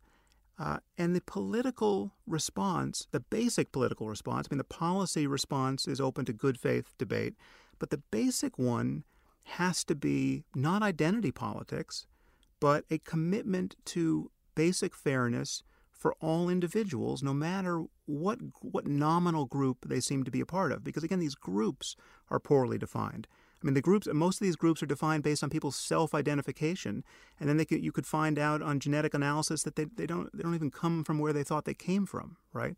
But however you define a group, you will find differences, and to treat those differences as in principle radioactive, that is just a bad strategy going forward. It will produce political harm, it will produce intellectual harm, and it is what explains the fact that I have people, reputable scientists in my inbox who have totally taken my side in this, but who are too afraid to say so publicly. And the reason why they should be afraid is proven by the fact that I'm now on the Southern Poverty Law Center website as a hate monger. So a couple things here. So one, I want to go back to something you say in here about, I just want to call out that you keep doing this thing where you say, there are all these people who disagree with me, and they disagree with me because they're not willing to read the data with integrity. I am not telling you you're not reading the data with integrity. Wait a minute. No. You call me a pseudoscientist and a junk scientist over and over again. Well, I think the scientists, the Nisbet and Page Hardin and Turkheimer, said that they believe Murray's interpretation of this ultimately is pseudoscience and is way out front of the data. But you know Turkheimer has apologized for that. The Reich piece. What do you do with the fact that he's apologized? Turkheimer said that he holds all. I spoke with him yesterday. He holds all the same views on this, but he feels that wasn't helpful to the debate, which is nice of him. He maybe, it's good. Okay, but if it's not junk down, science, then it's a disagreement about the actual science. I think I think you're going to have to ask Turkheimer what he thinks on this. I think you're misreading him. At any rate, I think it would be not useful for us to spend our time on that. David Reich, in the very article that you sent to me, his view on this is that whatever we think now is going to be proven wrong. That whatever confidence we have now is going to be shown to be incorrect, that the ideas and the information coming down the pike are going to surprise us. So the argument of Turkheimer, Page Hardin, Nisbet in the piece and again, people should go to the show notes and read these pieces, is that who knows, maybe sometime in the future we'll find this, but right now there is no reason to believe it. I don't know what it is that I in say this case. That there is a negative IQ difference that is in part genetic for African Americans. That is the it. Now, one thing that I say is that I keep saying Murray calls this genetic. He does. He's pretty clear there's a genetic component. So are you in the piece. I can quote it back, but it's completely true that he says, I don't know what the numbers are. What is interesting about the move Murray makes, and this is the thing that I call out in my piece and have talked about a bit, is that what Murray is intent on showing is it genetic or environmental? It can't be changed. It's immutable. He says, there is this notion, and this was in your podcast, there is this notion that if traits are genetically determined, that's bad, and if they're environmentally determined, that's good because we can do something about them if they're environmental. If there's one lesson that we've learned from the last 70 years of social policy, it is that changing environments in ways that produce measurable results is really, really hard. We actually don't know how to do it no matter how much money we spend. If you go read both the original and the second Vox pieces, they are primarily about this claim. They are primarily about the claim that we cannot change these outcomes. They're primarily about the claim that, if you move people into adoption into high-income families, they have a 12 to 18-point IQ change. There is tons and tons of evidence. Now we're getting into my world again, in the realm of social policy, of not just effects from social policy on one generation, but multi-generational effects from things like Medicaid and so on. And so one place where I think this is important is that a lot of the debate here, and a lot of the reason people care about it, is that if you're saying things are immutable, often people say they're immutable because they're genetic. Murray actually says they're immutable really no matter what. If you say they're immutable, that's actually a way, and this is what Murray does, again, explicitly and repeatedly, both on your show and in other places, is say that because they're immutable, that really means that this is not kind of on us. This is not on us, white America or America broadly. And we don't have to kind of feel so bad. We can embrace a politics of difference. We can begin removing some of these social supports. Don't need to have as much affirmative action. Don't need this employment non-discrimination stuff. We can cut the size of the social welfare state. He wants to do things that stop pushing people up as much. And then, of course, and this is the way this has always gone in American history, then when people don't advance, folks will look at that and say, hey, look, they're not advancing. They're not closing the gap quickly enough. That just goes to show the problem is innate. Now, this is something you brought up earlier when you brought up that quote from Murray about luck. And I think it's an important conversation. I think that if you follow Murrayism on this, if you were doing it without the political commitments he brings to it, it actually takes you to a very radical and interesting place. If you say that our IQ is genetic and environmental, but at any rate, it's not our fault because we don't choose either one of those, and there's not much we can do about it. And not just our IQ, but something you've said is that, a lot of traits come down like this, the big five personality traits, determination. I mean, look, you can connect genetic inheritance to divorce. Right? It's got I think it's a 0.2 or a 0.4 correlation. So if you begin to believe that, actually you begin to ask the question of, do we deserve what we have? Should society be vastly more redistributive than it actually is? Should we be much less within this construct that what we're getting because of hard work and determination and intelligence and the application of our talents? And in fact, we need to move to something that is, I'm not literally advocating this, but more in the range of full socialism. What I think is so interesting about the way he takes this debate, and I recognize this is not somewhere you took the debate, I do think this is a useful thing to talk about, is that if you really did believe things were immutable, if you really did believe that this was our inheritance, both environmental and genetic, and we can't do much about it, then I think the implications of that are radical. And the implications aren't that you take away help from people. It's that you say pretty much what all of us has is primarily illegitimate. We didn't do anything to earn it. I just happened to be born with, the collection of talents that got me where I am. And as such, what we should spread around in society is much more vast. Funnily enough, I don't ever see people take that attitude on this. Again, the history of these ideas in America is they tend to be used to justify the status quo, not radically more generous versions of the status quo. But I do think that's interesting, and I don't understand why people don't take that leap. I think that the implication of this is it's luck. And if you want to believe that, and again, I don't believe they're immutable. I don't think that's what the evidence shows. But if you do believe they're luck, I don't think it takes you where he went in your conversation. There is some more confusion here. I'm sorry, but it's. I think your representation of the state of the science is very Nisbetian, and that's not an accident. And then one wonders why you wouldn't publish the other side of a good faith scientific debate, especially when you have someone like me complaining about the harms reputationally that come with publishing only one side of it, right? Do you want a quick answer on why we didn't publish higher? Sure. So during this, and people heard your explanation at the beginning, but we published a Vox piece. The Vox authors were getting a lot of criticism from you and others, which is, it's reasonable to debate. During this, you were emailing me, and you'd publicly challenge me to a debate. If you had emailed me, number one, there's no guaranteed response from somebody's handpicked expert. And that's not how the New York Times op-ed page works or the Washington Post or anything. But it's a reasonable ask to make. If you had come to me and you had said, hey, look, I don't think this piece was fair to me. I think, this guy Heyer wants to write something. Let's take a look at it. I might have been open to that. But what you did was you came to me and you said, let's debate. And I had agreed to do it. And not only that, I'd agreed to release the debate to Vox. So people were going to hear you defend your position. Now you were backing off of that and demanding instead that I publish a handpicked expert. And it wasn't that's just not the way this works. This guy came out of the blue. I didn't even know who he was at that point. So it was somebody you preferred who had your views. I thought that I was giving you the opportunity to respond that you wanted, and now you were privately trying to pull that back and do something different. And that to me was just actually bad faith. Okay, what you should understand... So for the record. Okay, well, what you should understand, and I've said this many times, is that the opportunity to respond is no opportunity at all. It's the opportunity to continually to be slimed by association with these seemingly radioactive ideas. So it's the opportunity to seem to care about racial difference, even though you don't, just in an effort to prove that you were not guilty of a racially biased misreading of the empirical data.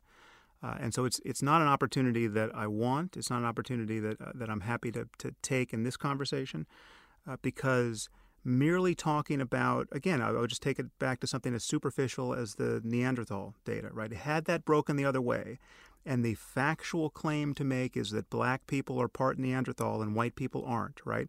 It's the opposite. But had it gone the other way, you look like a racist asshole even paying attention to that, right? There's just no way to talk about it, given all of the associations with race and Neanderthals and all the rest. And what I'm saying is that we have to grow up. We have to treat our audiences like adults and not like dangerous children who will plunge into some toxic politics if you talk about the science in a disinterested and dispassionate way. And we have to stop sliming people with the worst motives when they find themselves in the possession of these kinds of facts, or even when they argue for social policies that you don't agree with. Now, again, I'm not defending Murray's social policies. I don't happen to agree with socialism because I think it's just it doesn't interface with human selfishness in the right way so as to leverage human energy in the right way so as to produce good societies. I think we know that socialism doesn't work. But I am very sympathetic with something that was some engineering of a tide that lifts all boats. And I don't know if that's universal basic income or some other way to redistribute much more than we do. And as we get into a world of more and more abundance, I think that has to be the solution. And I've written a lot about wealth inequality, and I've worried about wealth inequality. You can Google I think my first article on the topic is titled "How Rich is Too Rich," and you can go down the rabbit hole after that. But this is something that I've spent some time on. And if you know my views on free will, you'll know that I think it's all luck, even if these things about us are changeable. And I don't agree that the problem is, yes, it's hard to change your IQ, right? We don't know of an environmental intervention that reliably changes people's IQ. Murray's right about that. We don't know how much. I'm not saying that we know that the differences between various groups in IQ is all genetic or even mostly genetic, but it's certainly prudent to assume that genes are involved for basically every difference we're going to find. And that is an argument that I could have with Turkheimer. It's a losing argument because everybody thinks this is toxic to even talk about. But I don't think Turkheimer is being honest about the science there. And there is no scientist I've spoken with in a sidebar conversation who thinks he's being honest with the science there. And again, these are names that would be well known to you, but who don't want to touch this with a 10-foot pole. Sam, you said already in this answer that the thing you can't do in this discussion is slime people's motivations. I would say, and again, I really urge people to go read these pieces. Nobody tried to slime your motivations. They said you were wrong, and they actually said, this is you really said wrong. Our conversation was of a piece with the worst crimes, social crimes in American history. I said, and I will say, the onus was on us to prove we're not Nazis. I mean, that was the implication. Well, of I didn't say about wrote. Nobody ever said Nazis, but let me ask they you didn't something use the actually word about Nazi. that. Yes. I'll throw this one back to you. Something you've brought up a couple times is something I wrote in my piece, and I am actually very happy to talk about this. I say that the belief that African Americans are genetically less intelligent than whites, and then also inferior in other ways, which I'm not saying you guys said, is our oldest and most ancient justification for racial inequality and bigotry. Do you disagree with that? When you look at American history, when you look at what we said at the dawn of this country and all the way through the 1950s and 60s, when I say that, am I wrong? Well, in a sense, you're wrong. I agree with the spirit of it. I think you could say the Bible is just as much a justification. The notion that the race of Ham came under a curse, and that these races were separately have a separate theological stature. I mean that you had Bible thumping racist maniacs defending slavery, and without any reference to science.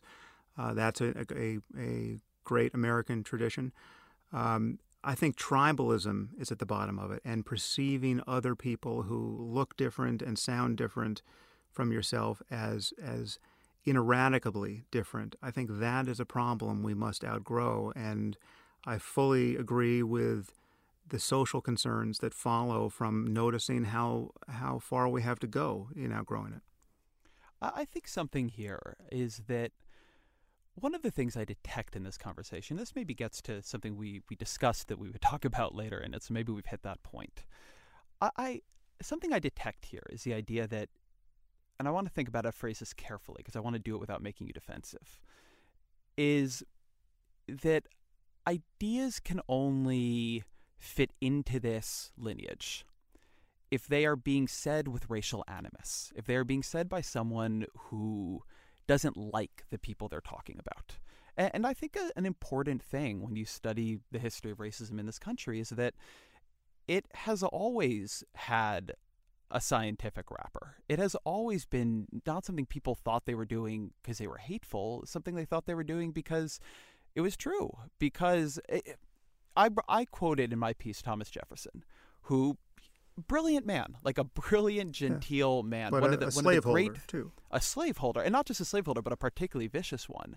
But one of the reasons I quoted him is that at the end of the bell curve, one thing Murray does is endorse the idea that a correct understanding of stratified cognitive capacity, which operates racially and in other ways, should make us re-embrace what he calls a Jeffersonian politics of difference. He quotes Jefferson talking about how important it is to understand that people in society are fit for different uses. They're fit for different places. And I think now we look back at Jefferson and say, that's ridiculous, like the way you're talking about it.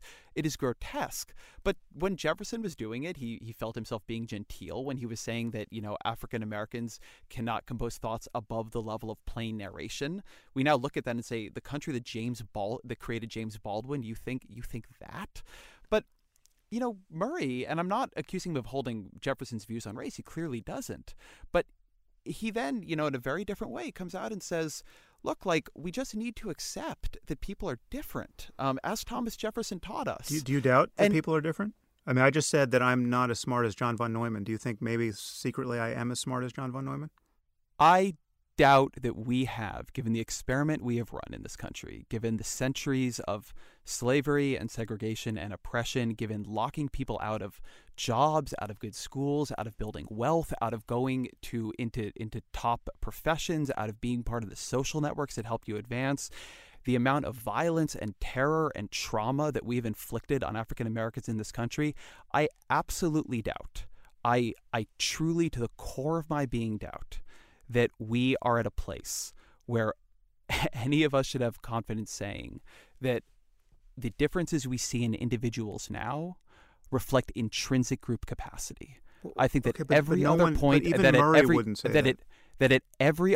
in American history where we have said that is exactly what Murray says. That at every other point in American history, there is not confusion. Okay, I mean, you'll sort it out, of course. So that at every point in American history where we have made that argument, we now look back. And I mean, this is not going way back, right? Segregation, my mom was alive in segregation. Charles Murray was alive during segregation. We're talking, I think it's within the week of the 50th anniversary of Martin Luther King's assassination. I mean, this is not ancient history, it is recent history. And I think we look back and we say, man, they really had it wrong. And you quoted back at me something that I think it's either I say it or the Vox authors say it, now I don't remember. But that, yeah, if you're having a version of this conversation again, it is incumbent on you to say why you're so sure it will be different this time. And Murray does say, he thinks that some combination of genetic and basically immutably environmental characteristics make it so we can't do much about this, and there just are big differences between the groups, and it's just going to remain that way, and American politics needs to rearrange itself around that reality. And yeah, I strongly disagree, and I disagree because of American history, and that is why my fundamental criticism of that conversation was that you needed to deal more with the history of this conversation and the history of this country. But even in this conversation, you are unwilling to differentiate scientific fact and scientific data and reasonable extrapolations based on data from the past injustices in American history. These are totally separate things. We disagree on what a reasonable extrapolation from the data is. What we can't disagree about is that the two sides of that conversation about scientific data appear to be given a very different moral treatment by you, right? So Turkheimer and Nisbet are well-respected scholars. Murray and I are people who need to be conjoined with this horrid history where our conversation is described as disastrous and dangerous and horrific and trafficking in the most harmful tropes, where we land on the hate speech page of, not even speech, just the hate page of the Southern Poverty Law Center, right? And where I have scientists who are effectively in hiding telling me we're right about the scientific conversation. That is just the status quo here. I'm saying that's dysfunctional, and I'm saying it is unethical, right? That's one point. So that is a completely separate problem from the problem of racism and the problem of racial inequality. And you feel that somehow this status quo problem of just how hard it is to talk about these things is justified because of how bad racial inequality has been in the past. And I'm saying that I think there is what you would call confusion here. I do think it's just important to say this. I have not criticized you, and I continue to not, for having the conversation. I've criticized you for having the conversation without dealing with and separating it out and thinking through the context and the weight of American history on it. Not the weight of American history. The weight of American history is completely irrelevant to... No, it can't possibly be irrelevant on something that even you admit is environmental. The only thing that is relevant... So, yes, but that part of the conversation has been had. You don't have to talk about slavery. You don't have to talk about the specific injustices in the past to have a conversation about the environmental factors that very likely keep people back. And I completely agree with you that it is right to worry that the environment for blacks or for any other group that seems not to be thriving by one metric or another, that the environment almost certainly plays a role. And the environment, we just know that the environment plays a role across the board in behavioral genetics. There's no one who's arguing that any of these traits, forget about intelligence, anything we care about is 100% heritable. It's just that nothing complex is 100% heritable. And again, I have zero interest in establishing differences among races. And my reading of Murray, and he said this on my podcast several times, his focus is not on groups. His focus is on individuals, right? And it's just a fact that individuals find themselves with whatever cognitive toolkit they have, however they got it, based on genes and environment. And we have a society that is massively rewarding specific tools. And these are not, no one on Murray's side of this debate is saying that all social self-worth is indexed by IQ scores. No one is saying that. And this is the point I was trying to make when I said, look, am I inferior to John von Neumann? I don't think so, and I don't think you think so, right? So what's at stake here is not a person's intrinsic worth, right? And using words like inferior completely loads the dice here. I mean, that is a highly charged, moralistic assertion, which just does not map on to any sane person's thinking about this. Yes, it mapped on to Thomas Jefferson's thinking about this, but to summarize what I'm doing with the slaveholders of our distant past, and talk about these things as though it's a single set of ideas, right? It's completely unfair journalistically, and it has the consequence that I've described. Why? Let me try to think about how to phrase this question. You say that it is unfair journalistically to put your conversation within the lineage of the conversation going all the way back in American history and all the way, as you say, pre-American history. In fact, in my piece, I quote Voltaire and Hume and others. That at each point, European-descended white men of scientific mind looked around them, looked at the society they saw, looked at the outcomes people had in the society they saw, looked at the science pulled from those outcomes, right? And it was called science back then too. And said, you know what? What we are seeing here is a result of innate differences between the races. But something I'm just going to say, we've not even talked through questions of like what it even means to talk about races and the way that has changed over time, but I'll just bracket that. And at each point, that has been, it's been justified in different ways with different kinds of science. But, now we look back and we say, oh man, they did not know what they were talking about. That was ridiculous. I mean, look at what was going on in their society. But they, they looked and they ran their studies and they ran the numbers and they said, there's just a difference here. There's a difference here. And that is why things are turning out the way they are. But Ezra, I'm pointing out that the bias... Tell me why it is unfair to put your conversation in that lineage, why the burden of proof is not actually on you to say, here's why it is different this time. Here is why we are at a point either in American history or science or whatever, where that is no longer, like, we are certain that nobody in 50 years is going to look back at us and say that. Because scientifically, what the scientists who are on my side of this argument think, and they include James Flynn and many others, they say that's where we are here. I just quoted him to you. It was still a misleading summary of what he said. I know what he's on record saying here, you're interpreting it in a way that you like. I understand that, but no, I'm not interpreting. James Flynn just said to me 2 days ago that it is consistent with the evidence that there is a genetic advantage or disadvantage for African Americans. That it is entirely possible that the 10-point IQ difference we see reflects a 12-point environmental difference and a -2 genetic difference. Sure.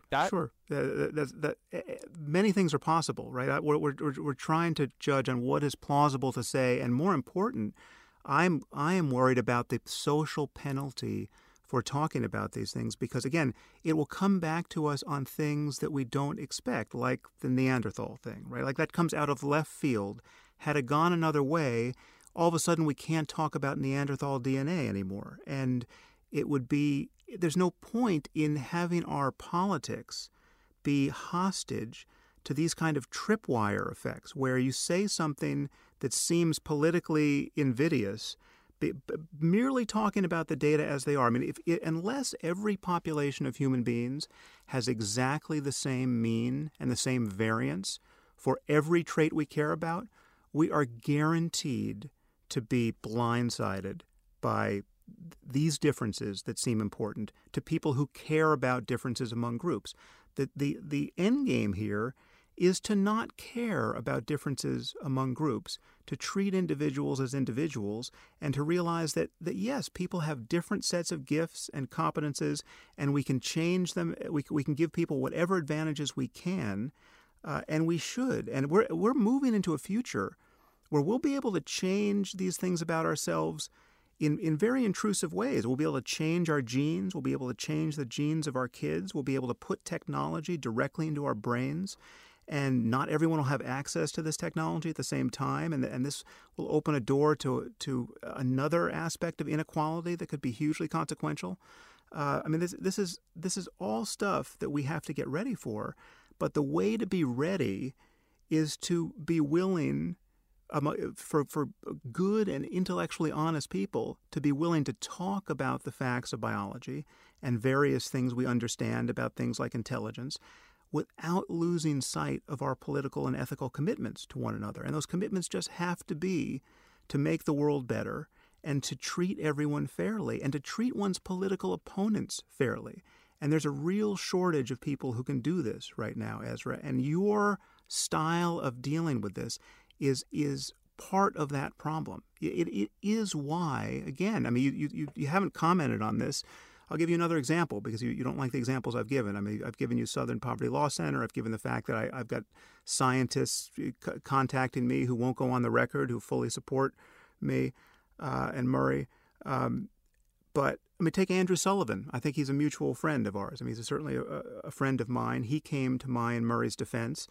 I assume you don't think Andrew's a racist. He merely for coming down on our side of this particular contretemps, he's being slimed as a racist now. Okay, that is the environment in which we're having this conversation, and that's why that's what I call a moral panic. And it's not good. And again, we're going to be continually played by new data. And the basic principle here scientifically, which which Turkheimer's allied in, and you seem to want him to elide it, or you seem to be happy that he elided it, is that, yes, it is safe to say that there are genetic differences among genetically isolated populations. And your point about the conceptual coherence of race is well taken, but there is, based on the ancestry of all the 7 billion human beings that currently exist, there are differences among groups. I mean, the fact that you can look at someone, and the fact that you can look at me and know that I'm not Korean, right, just by looking at me, is a sign of my genetic ancestry. The fact that you can make a best guess as to where someone's ancestors came from is a sign. And whether we're looking for differences among groups or not, we'll be surprised by things. Yes, it's true that as Turkheimer said, as Reich said, we may have things completely backwards. We'll find out that certain stereotypes are the opposite of being true, but we might find out that certain stereotypes are true. I mean, Turkheimer used an example in one of his pieces. I think it was this second one, where he said, "What if someone does a genetic analysis of materialism, or finds multivariate genes that covary with a person's materialism, and we find that these genes are overexpressed among Jews? What then?" Right now, he put this out as though like this was going to be so radioactive that it's just going to bowl me over, or bowl anyone over who's didn't care about the black-white data, but will all of a sudden care about the Jewish data. But I mean, it's like a perfectly legitimate question. I'm not suggesting anyone study that, and I would worry about the ethics of anyone who in the wilderness of all possible things to study wanted to devote his or her life to studying that. But that's the kind of thing that could just emerge from the study of hoarding behavior. If someone studies the psychological problem of hoarding and they study the genetics of it, and then they just happen to discover that the genetics are represented differently in different populations, and Ashkenazi Jews, of which half of my ancestry is, have more of the hoarding genes than other people. Do we deal with that like adults, or do we vilify the person who merely spoke about the data? That's the bright line I'm trying to get you to acknowledge. So I think this is actually a good place to, as you said, you mentioned endgames. I think this is a good place to get in the endgame, and I'll let this be my final comment. Something that you said in there is you can look at you and know you're not Korean. This is where you get into the question of race being a social category that does have, in some cases, biological markers, but on which we are now overlaying early genetic science. It's often not true, of course, for people who are African American. You can look at someone there and, maybe they're actually from the Caribbean, or maybe they're half white, or maybe all kinds of things happen. 100 years ago, I'm not white, now I am. You don't seem to see a lot of people saying, hey, let's resuscitate the mid 20th century versions of white races. Instead, we sort of grouped all the, what we now think of as white people together. And then, there are Hispanics, which are another strangely constructed category over here.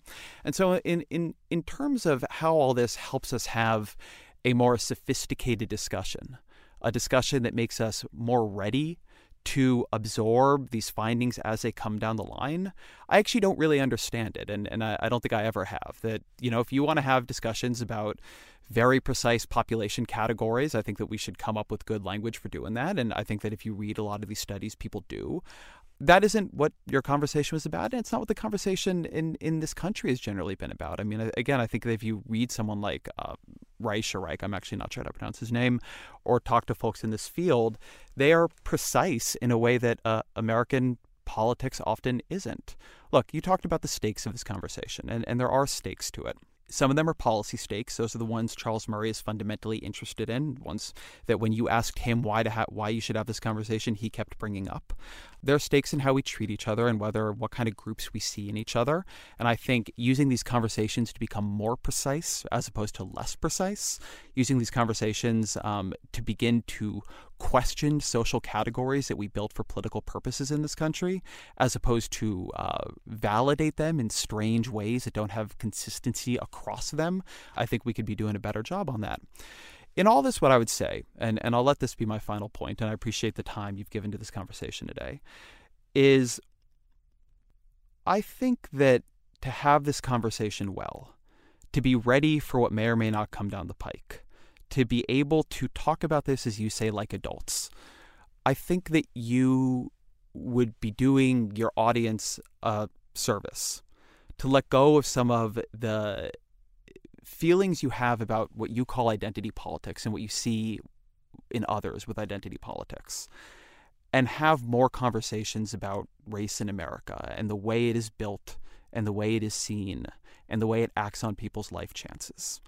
I think that there is room to have conversations about genetic findings, but because we are mapping those conversations onto social political realities, having more conversations where you deliver more nuance and more understanding, where you yourself get more understanding of the social political realities, I feel uncomfortable being the person on the other side of the chair here. I'm not an expert on race and IQ, but I'm also not someone who I think is the right spokesperson for the experience of other races in this country. And I don't think that is me falling into a trap of identity politics. I think that is me being honest about what are the limits of my own perception. And there's a lot I can learn, but I'm a political journalist and I've only learned so much.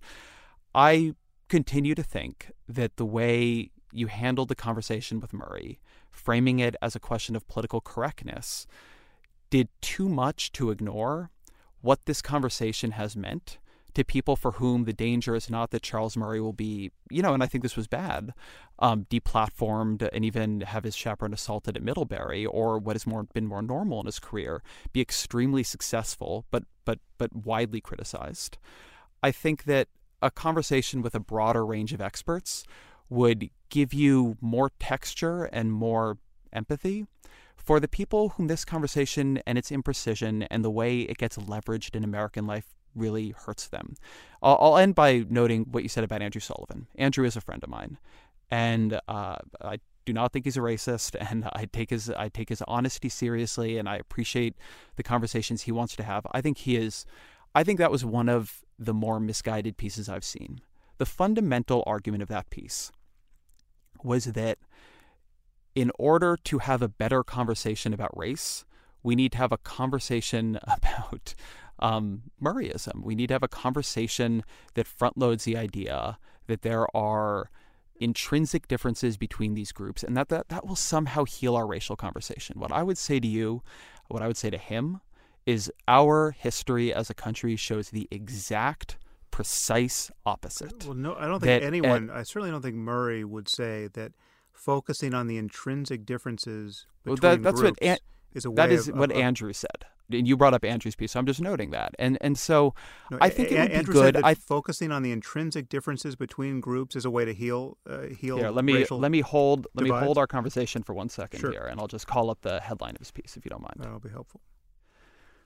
The headline of Andrew's piece is "Denying Genetics Isn't Shutting Down Racism; It's Fueling It." Okay, but stop. That's so you summarize that as focusing on intrinsic differences among groups. I think that if you read that piece, that is exactly what that piece does. Well, then you don't. So the implication of being honest about genetics is not that we focus on the intrinsic differences between groups. I mean, first of all, again, every individual has their own genetics, right? And it doesn't matter. You could sample groups on the basis of really dumb ideas and find different means, and they would either be entirely genetic or entirely environmental or a mix of both, depending on how you had picked groups and what you were studying. And it's just the reality is that we are going to be running into differences among groups no matter how you define them. Here's the key of what Andrew says in the piece, and I'll just quote it. And again, I want to let this. I do want to put this down. At the same time, if we assume genetics plays no role, he's talking here about intelligence, and base our policy prescriptions on something untrue. So now he's saying that we're pretty sure genetics does play a role in group intelligence differences. Yeah. We are likely to overshoot and overpromise in social policy and see our rhetoric on race become ever more extreme and divisive. We may even embrace racial discrimination as an affirmative action that fuels deeper divides. What I keep seeing in this conversation is white conservative men who want to say that we are at a point where we can say with reasonable confidence that there are intrinsic intellectual differences between the groups that are at least partly genetic, that is a reason to look at the inequities, the racial inequalities in American society and say, hey, look, that is not just a consequence of our history. That is just something that is innate to us, and we should not be let me overreaching. Be clear. You haven't heard that from I'm me. going to finish. You haven't heard that you're right. from me. That's fair enough. That is a totally fair point. I would criticize you for not calling it out more, but you are right. You have not said that. But I've been talking about, I've been careful in who I say I am hearing that from.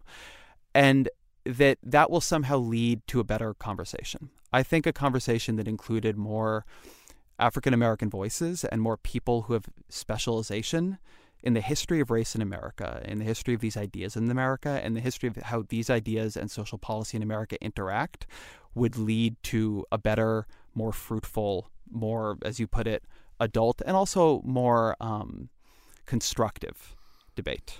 Okay. Well, I realize we're getting to the end of our studio time here, and as much as I think we probably could use more time, I think it's probably good that we don't have the choice to grab more time. I can't shake the feeling that our audience will feel that we have been talking past one another impressively here, because I do feel that, and I feel like I know why, but spelling that out sounds somewhat invidious, and we don't really have time to clean up the mess. But I think, in my view, you seem you won't acknowledge how toxic the status quo is and how unnecessary the status quo is. I apologize. I didn't respond to that. You're right. Let me give you my quick response on that. You've said a couple of times that there are scientists in your inbox who refuse to be named but who agree with you, and that there's a link to one of the Vox pieces on, was it the Southern Poverty Law Center's hate site? Yeah. Was that who it was? Yeah. The reason I have not focused on this, as you know, it's something you'd say in your conversation with Murray, there are tons and tons of unbelievably serious racists who find a lot of succor in Murrayism. Right, I'm not grouping him with them. They love what he says. You say yourself, I'm sure all these hate supremacist groups are ecstatic about the bell curve. Why should we even be talking about it? The reason I've not really responded to that is I'm here to defend what I think, or to tell you what I think, to talk about the piece we published at Vox.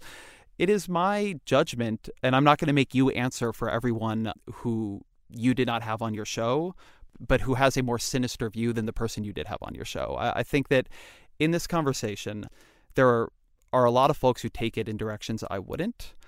I think that's true basically in every political conversation I've ever seen and been part of. Whenever I open my Twitter feed, which lately I'm not doing because I'm on book leave, mentions are always, if you go into them, a shit show, which is why I don't do it anymore. I just don't find that compelling. I think that we are having a debate. I don't think anybody has been silenced or deplatformed from the beginning. I've been willing to have this discussion with you in public and put it out on Vox and put it out on your side as well. I think a lot of what we just have had from the beginning here is a debate. It's a debate that you felt has been in bad faith and been done by people on our side who don't have integrity, but obviously that is not my view. And that this is just how this goes. And Charles Murray still does a great job and makes a ton of money and goes on speaking tours and all the rest of it. And you have a popular podcast with 9,000 patron supporters. And I have, I'm an editor at Vox, and I just don't think that we are the losers in this. I think that again comes back to my thing. I think somehow you are very sensitive to the possible cost of a backlash framed around what you would call political correctness, and a lot less sensitive, which is what I keep coming back to the cost this idea has actually had for African Americans in this country throughout American history. Well, and the cost, by the way, that Charles Murray wants it to have. No, first of all, it's not this idea. Genetics is not this idea. There's nothing I've said here that discounts the history of racism and pseudoscience and the fact that it's quite possible to be a racist scientist. That is true in every generation. But scientific data can't be racist. The data is whatever the data is, presumably, assuming it was correct, it was collected adequately. But there's nothing I've said. I mean, yes, there were the Nazi doctors, right? They were real doctors. They were real Nazis. They were doing real unethical things, and paradoxically, they probably found some true things in their diabolical experiments, right? So you can separate these different variables, and my experience in talking to you is that you want to run it all together and give it this moral valence, which is, I have argued and will continue to argue, highly counterproductive. And my sensitivity is not to the personal slight against Murray or me. My sensitivity is to the consequential intellectual dishonesty. And when I say intellectual dishonesty, I don't mean that everyone is consciously lying, although there are people who are consciously lying. And there's actually evidence that Stephen Jay Gould, when he wrote The Mismeasure of Man, was consciously lying and was a true bad actor here and actually faked data. I mean, that is not a crazy allegation given the evidence. But clearly there are people who are massively biased when they have this conversation. And your notion that our ability to have this conversation is subordinated to the color of our skin doesn't make any sense to me. We could have been talking about anti-Semitism, right? And we could have the same conversation. And it's just, I mean, some of the switches would be flipped because of the different histories of Jews and African Americans, but much of it would be the same. I mean, so like, we're both Jewish. We both have standing to talk about the history of the way Jews have been treated and the future of how they'll may be treated in coming years. And presumably we both would acknowledge that anti-Semitism is a problem, but both, I think, would acknowledge that there are places where you could detect it where it, in fact, doesn't exist, right? I mean, so but to give you a crazy example, and this actually strikes a tangent to what we've been talking about in terms of population differences and their, in many cases, impressively genetic underpinnings. So you have the fact that and this is actually in Reich's recent book, of which that op-ed was a crib. The finalists in the 100-meter dash in the Olympics, the male finalists, every single finalist since 1980 has been of West African descent, right? That does not appear to be an accident. And it doesn't matter what country they came from, right? And it does not appear to be best explained by environment. And there's a very similar story that can be told about East Africans with respect to the marathon, right? So there's this shocking disparity in this particular type of athletic ability that is segregated in this way based on population ancestry. It happens to be a great ability, and it's all good for those sprinters, right? But imagine if you and I, as Jews, decided to worry that maybe there was some underlying anti-Semitism that kept Jews out of the finals of the 100-meter dash in the Olympics, right? Do you think there's a Jew on earth who thinks that? I would doubt it, right? But it's certainly possible to think. And this, what is the analogy you're drawing exactly? So here? This is to rehabilitate the statement that Andrew made in his piece that you cast off as being somehow ethically or politically deranged.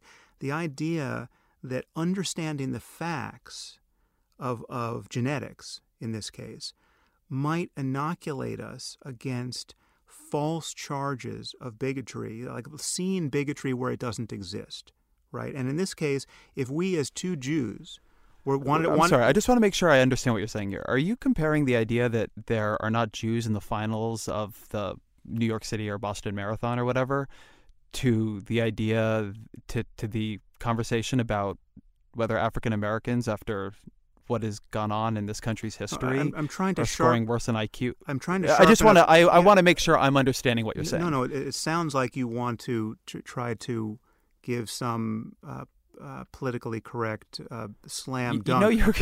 You call it politically correct, but I'm actually you're bringing up in this conversation. I didn't make you do this just as I've not made you talk about race and IQ. It's a point that clarifies. Yeah. I'm trying to sharpen up Andrew's point that you seem to not see the point of, is that if you go looking for bigotry as your explanation for every difference you see.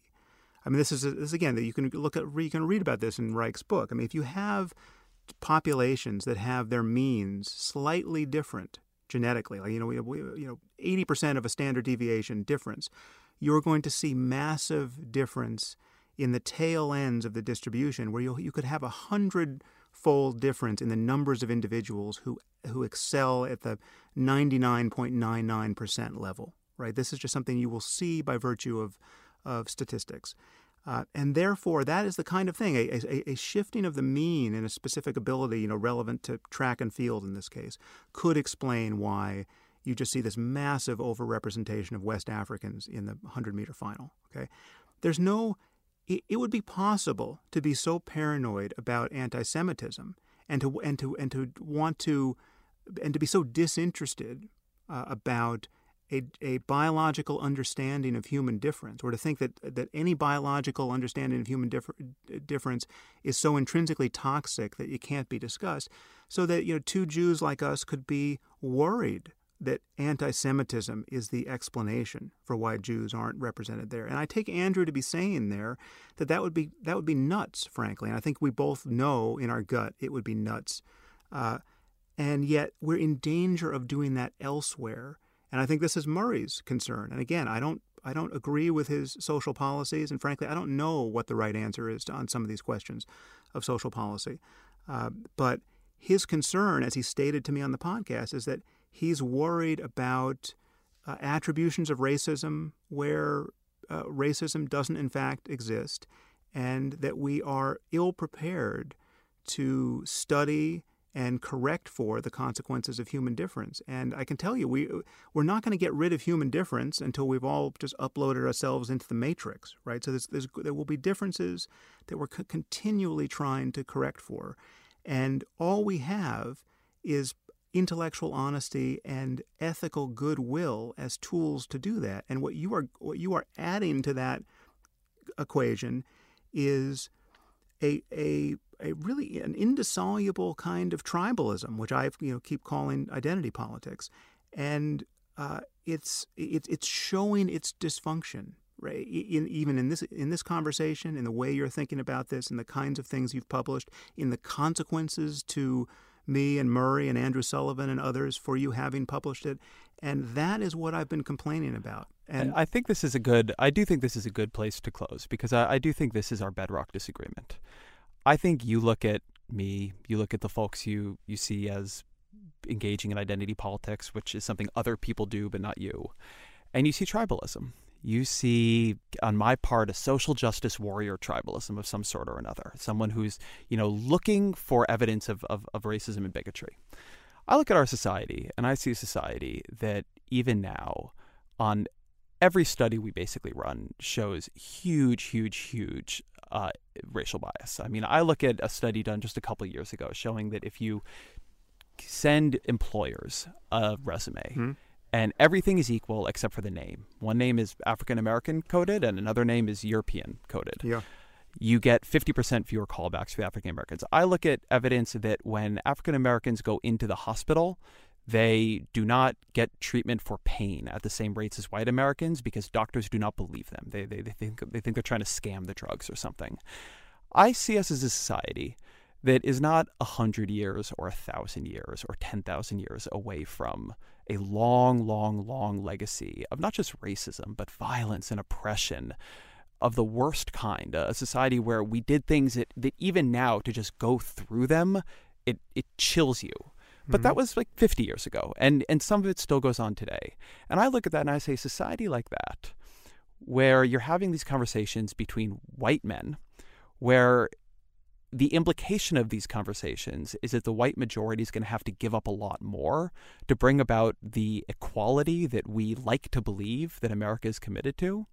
That is going to enact a profound tribalism on that majority. Doesn't mean there's not tribalism among the minorities or anyone else, but it's going to enact a profound tribalism on the majority.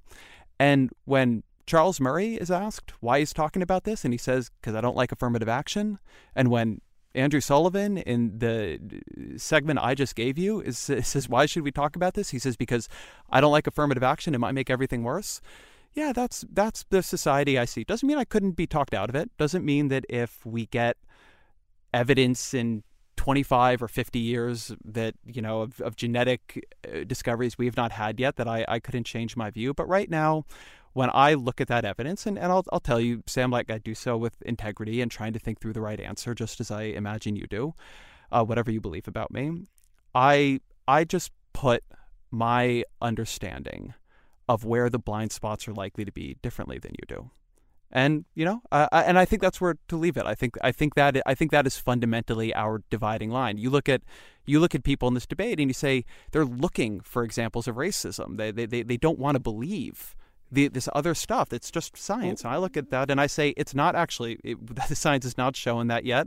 And we have a society that is way, way, way, way, way far away from where it should be. And I don't know. I see this differently than you do. Well, I get that.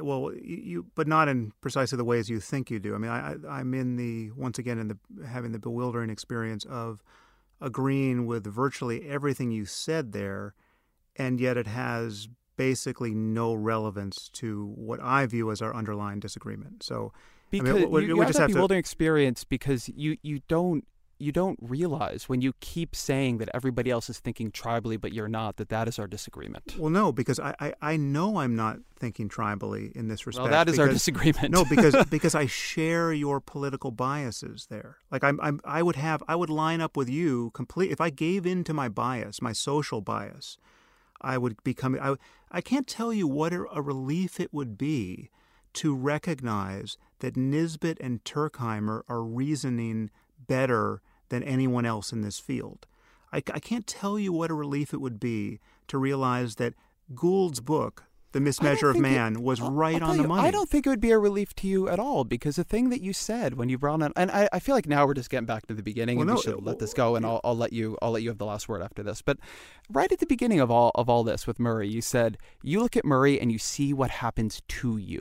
You were completely straightforward about that. That you look at what happens to him and you see what happens to you. That's not tribalism. I think the relief to you.